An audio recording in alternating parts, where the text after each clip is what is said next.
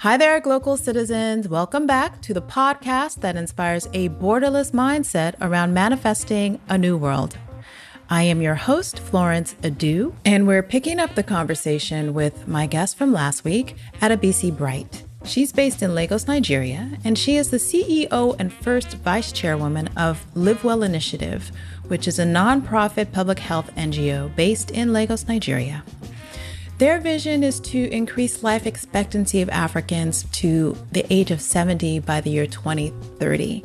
Listen in and let's find out how they're doing. We use our health post in Makoko as a training center. We take in interns from Harvard University, T.H. Chan School of Public Health in Boston, USA. They send in candidates to our health post in that poor place to learn about pro-poor healthcare. And the Harvard candidates have mainly worked on viral hepatitis. But because we don't have a sponsor, it's a very small health post and it is still there. And since COVID started, we've not been able to bring someone to Harvard. But we are hoping this year that by a remote practicum, we will get Harvard candidates to do their practicum field experience by remote practicum, and we use multimedia to take them into the community. That is our plan for subsequent Harvard interns. So our last intern from Harvard, that's the MPH intern, Masters in Public Health intern. The last intern left Nigeria at the tail end of February last year, just before COVID was announced in Nigeria. So that's all very impressive. Two things: that most of your fieldwork is done using volunteers. And so that being something that is quite an effort, particularly in Africa, where you're able to find people who consistently show up and consistently, I think it's a challenge everywhere. But how do you outreach to attract volunteers and incentivize them to continue to be a part of the organization? Yes, that's a very interesting question. And people keep asking me, and I keep wondering, but it's come to us quite easy, but it's because people keep asking. I have always thought about it again and seen that, well, maybe it's difficult, so maybe it's something we're doing right. But we have 3 tiers of volunteers. 3.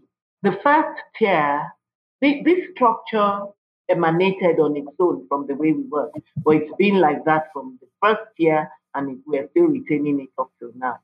So from the first year we started, we had the inner core of volunteers, which are the people that work full-time in the office, but they still work as volunteers, but they take a lower stipend. So you could have a master's degree holder coming in from the UK or from here in Nigeria, a master's in public health holder. We've always had MPHs heading the office, and then they usually take very little stipend, something like transportation and just a little allowance, and they take it as their monthly allowance, and they come to work every day as full-time employees. So we have that little nucleus, and we don't keep more than 8 to 10 people in the office at any point in time. So those are the full-time employees, but they are also volunteers, including myself. I'm also a volunteer at CU. And then the second tier is there are about 35 people altogether in that second tier. They are the ones that they work full-time elsewhere, but anytime we need them, they are available. They would either take permission from work or exchange their duties with a colleague or something, but they make themselves available. And then for most of those people in that 35 group of 35, their employers know that they are volunteers with Live Well. And we even had our head of accounts. He's now working in another institution. But when he was in his former institution, each time they released him, if they released him for 2 hours, they will record it as 2 hours of philanthropy and so on. So it depends on what the employer wants. So we have this tier of about 35 people that they're always available. And some of these 35 people are like our gynecologists. We have hepatologists who have volunteered and have always come in for our programs. They come in to train, they come in to see patients and so on. We even have an oncologist. We have different people. They're all in that tier of 35 people. Then the remaining 700 and whatever are the third tier. But among those ones too, if we need them or we come to a city where they are, they will be available. Like we have volunteers even in the US. So when we had our program, we had a meet and greet in New York 3 years ago.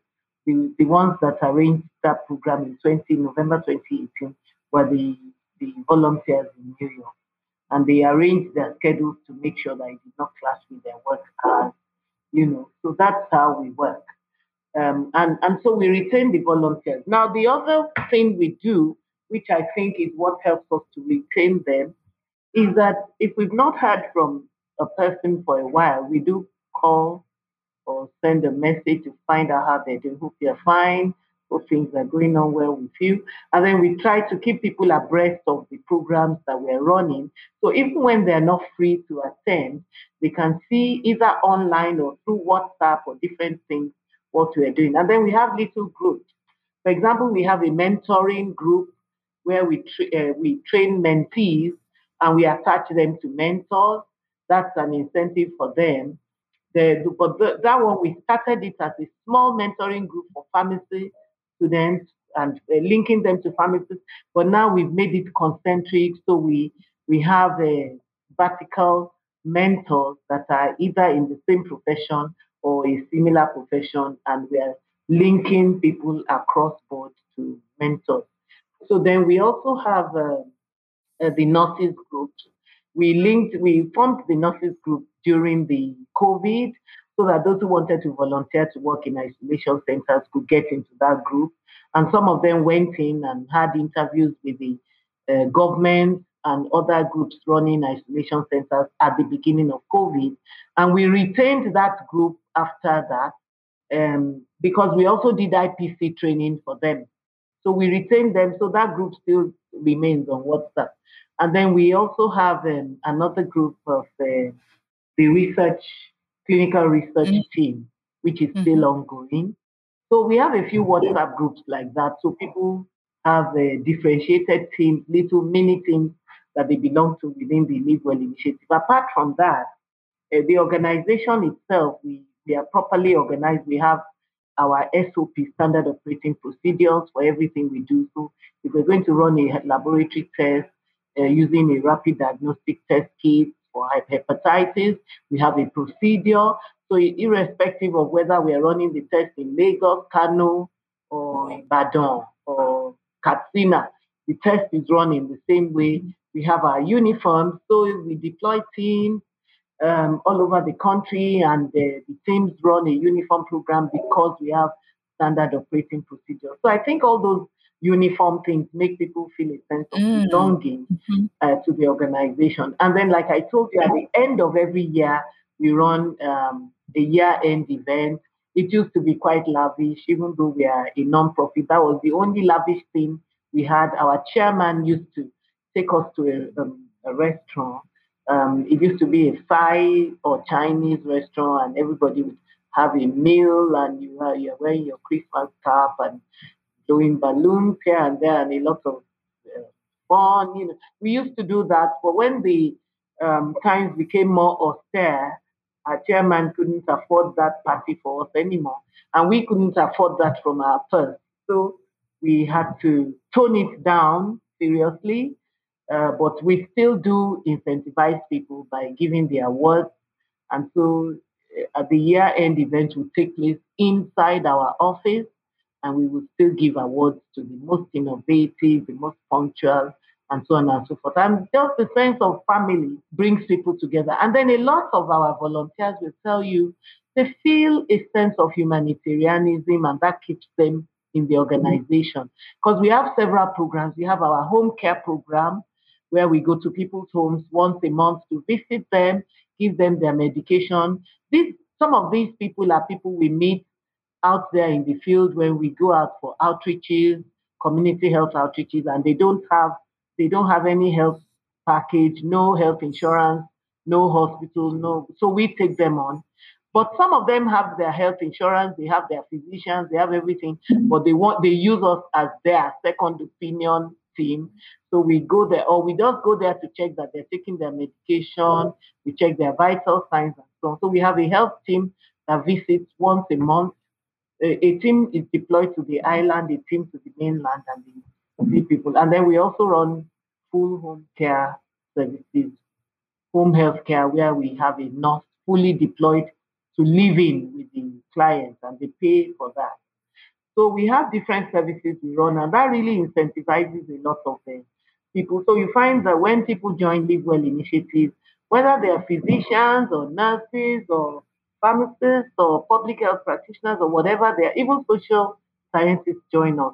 They all find that there's something new they can learn in Live Well. So that kind of incentivizes them. We've grown to we're over 800. We've been over 800 now for 2 years, and we have not really taken in new members, except for one or two that walked into our office during this COVID, and they really, really wanted to join, and we didn't want to turn them away.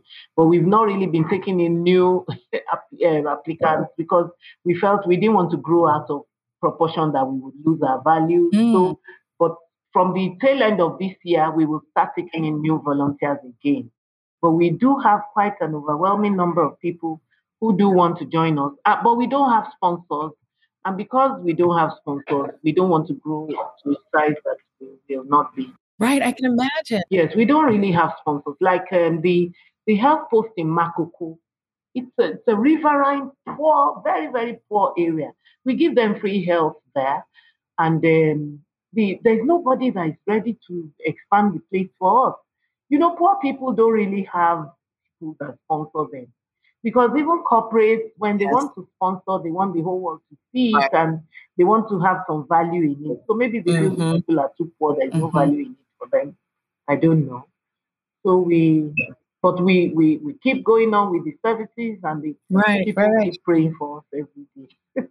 And then we use it as a training ground for our new volunteers. They're always very happy. They feel blessed when they go there and they're able to touch a life, to deworm a poor child, and so on. You see the pregnant women, and they have a lot of babies in that place. We offer family planning services, but men. The men don't want them to do family planning. So usually when we're doing family planning, the spouse has to come there.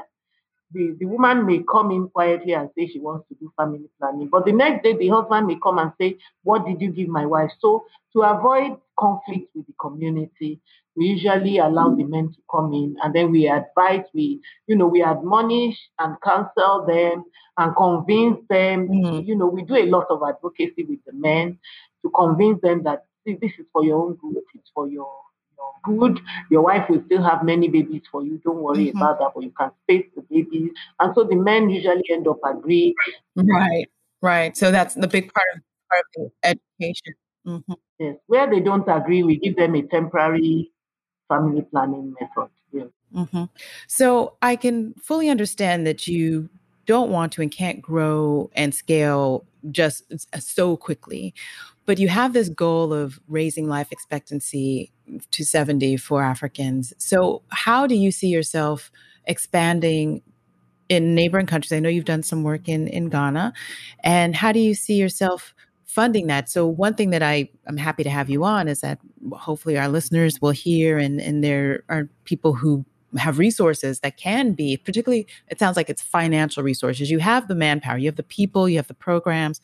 And so your scaling, it sounds like, really is dependent upon, as you mentioned, sponsorship, some kind of fiscal support beyond donor support, or in addition to that, will help you move. So what's your vision? How do you see Live Well expanding in the Pan-African sense? Yes, thank you so much. You really got it exactly the way it is. We actually said that by 2017, we launched in 2007, but we started working in 2006, but we launched officially in 2007, launched by the then Lagos State Governor, because we wanted everyone to see that government has endorsed this organization. We are not running an illegal thing here. So we invited the governor, and he sent the Honorable Commissioner of Health to launch the organization. So we started off on a right foot. And we said it in that year, 2007, that by the time we were 10 years old, we wanted to go global. And so that was why in 2017, which was 10, when we were 10 years old, in 2017, we decided that have a rep in Ghana and in Kenya, which we succeeded in doing. We had volunteers in Ghana all along, but we did not have a country rep. But now we have a country rep in Ghana. She's a very prominent woman. I'm not sure if she really has time for us, but she's happy to be part of us. But I'm talking of having time to do advocacy for us. Because she was an honorable minister under the past regime in Ghana. So she's very busy, but we are trying to pull off something good in Ghana. Yes. And then in Kenya, we have the dean of the Arap Moi Public Health Faculty in the University of Arap Moi in Kenya is our Kenya rep. And but because we don't even have funding or nothing at all, it's been difficult activating those offices, but we have country reps there. And then we did our meet and greet in New York in 2018. So in line with our globalization agenda, we are following it, but we have not been able to go as far as we wanted because of lack of funding and lack of infrastructure. Like you said, we have the human capital. We are very rich in that. We are very rich in human capital. We have a lot of intellectual capital. And we do have our office is going on well. We pay our rent regularly. We have our head office located in Victoria Island, Lagos. We have our operational office in Bagada. And then we have the health post that we run in the low income, pro-poor environment. But the only thing that we lack is that we need partners that can help us to build up infrastructure. I don't know how we are going to procure that.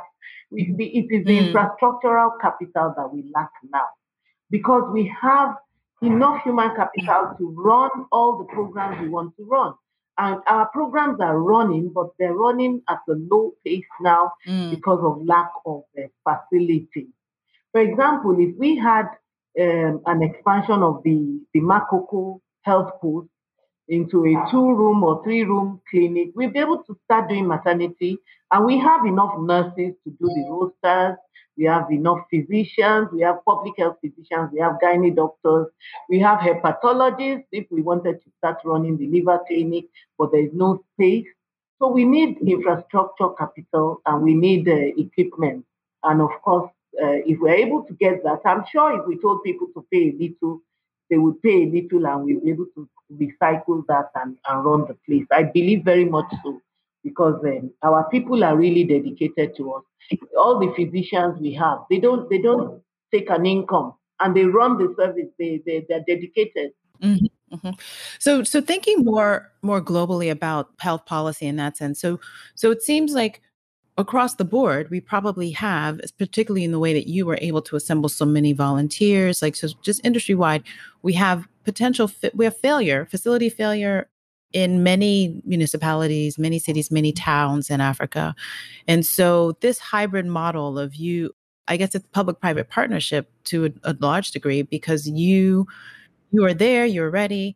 What are some of the levers that you think will assist in more broadly implementing? Because I think one thing that you're doing that's wonderful is your data. So the COVID-19 protocol you discussed, that sounds awesome.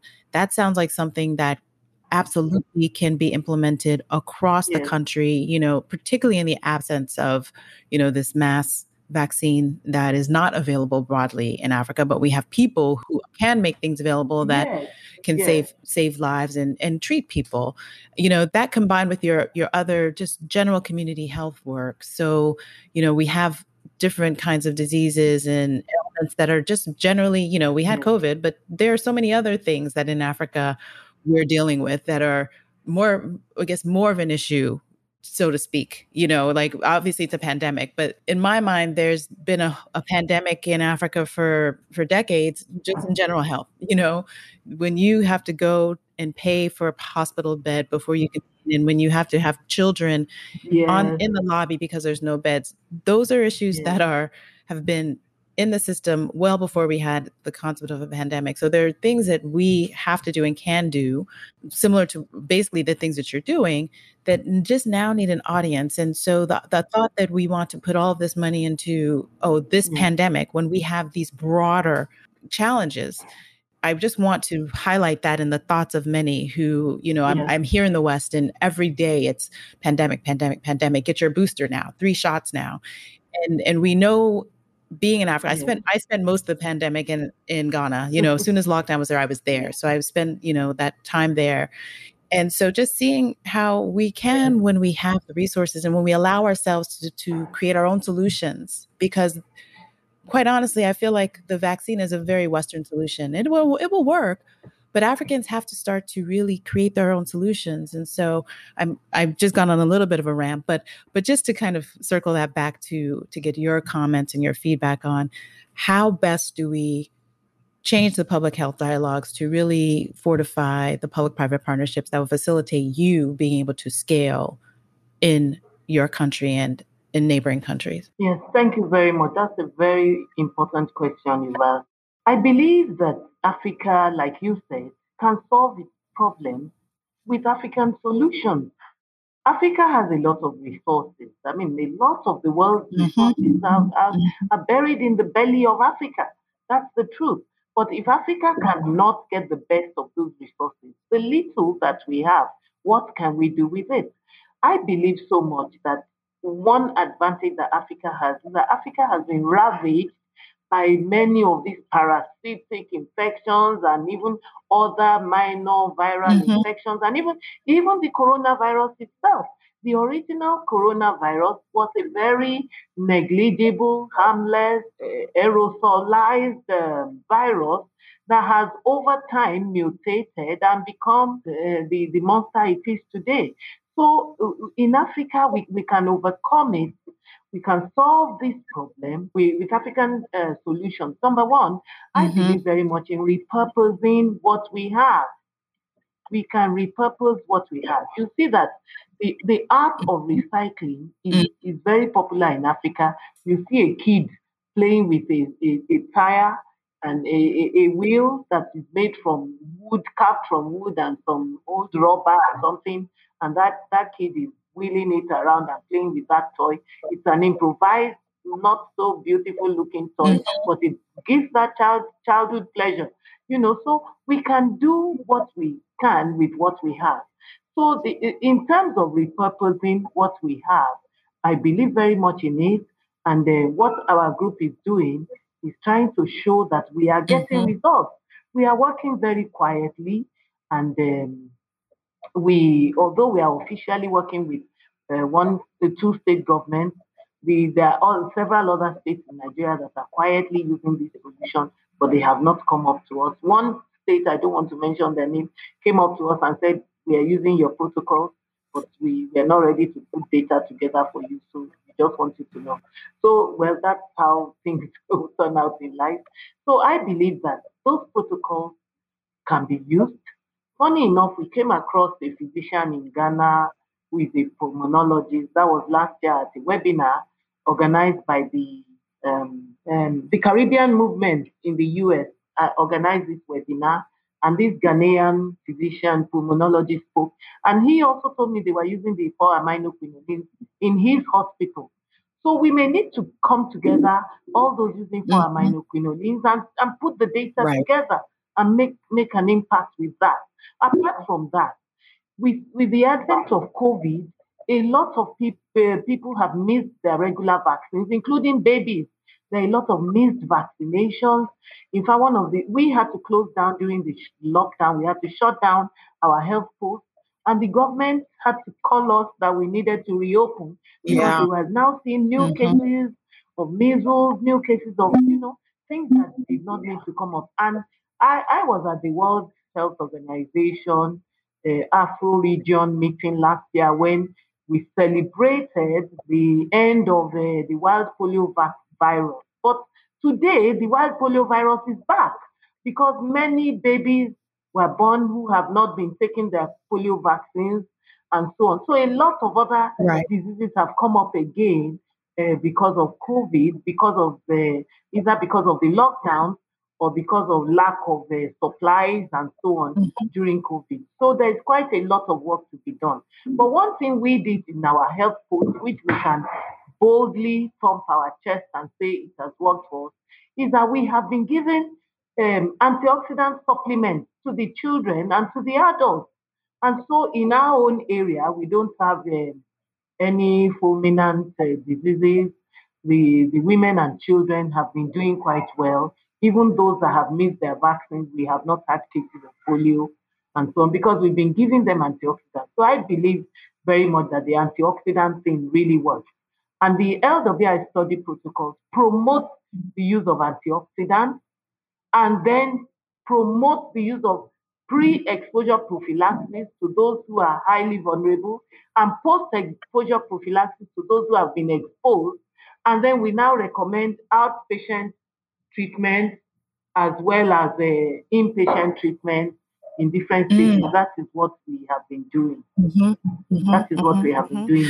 So I'm glad you agree, and I'm glad we are trying to make headway in coming up with solutions. Yes, it's replicable across communities. So this speaks to my mindset hack. So what is your favorite or an innovative mindset hack? Now, this is one that you can imagine or one that you know of. I believe we can make the world a better place. And I believe your world can be as good as you want it to be, even if you don't have the infrastructure that you think you need. I believe very much so that you can make the world a better place, even without having all the necessary infrastructure. And that's why I gave you the example of the little child wheeling around with an improvised wheel. It is not the best, but you can make the world a better place without necessarily. If people gave up and said, yes, we can't have the best, so we have nothing. No, you can still be as close to the best as you can. Right. It doesn't have to be perfect. Yeah, it just requires effort. Wonderful. Thank you for that. It's true. That's what we do every day. We make the best of what we have. So I want to get a little bit of a sense of who is BC when she's not volunteering and training volunteers and in the health space. So I like to ask if you're a reader or you're a watcher or a listener, and what kinds of things you might listen to or watch or read. I'm very lazy when it comes to reading. It's so terrible. But you won't believe it. When it comes to medical literature, anything health related, I read and read and read. But anything that is not medical literature, I'm the laziest person. I wouldn't read. But I love to watch. I love to watch videos. I love stories. I love maybe like vintage stories. What do you call them? Things like Gone with the Wind. What do you call those movies? Like the name they call them, bestsellers or something. Oh, yeah, classics, American classics.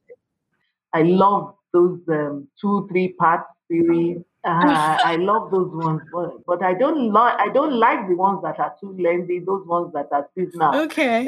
So your favorite are... That's too much suspense for me. But if it's just a lengthy movie in 2 to 3 parts, I'm patient enough to watch that, and I love it. Okay. It is the one. People will tell you I'm watching my soap, my favorite soap. I don't have the patience for that. That's too much suspense. Sure.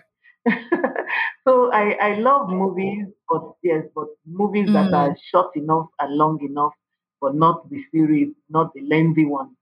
And then I love family. I love family. I love children.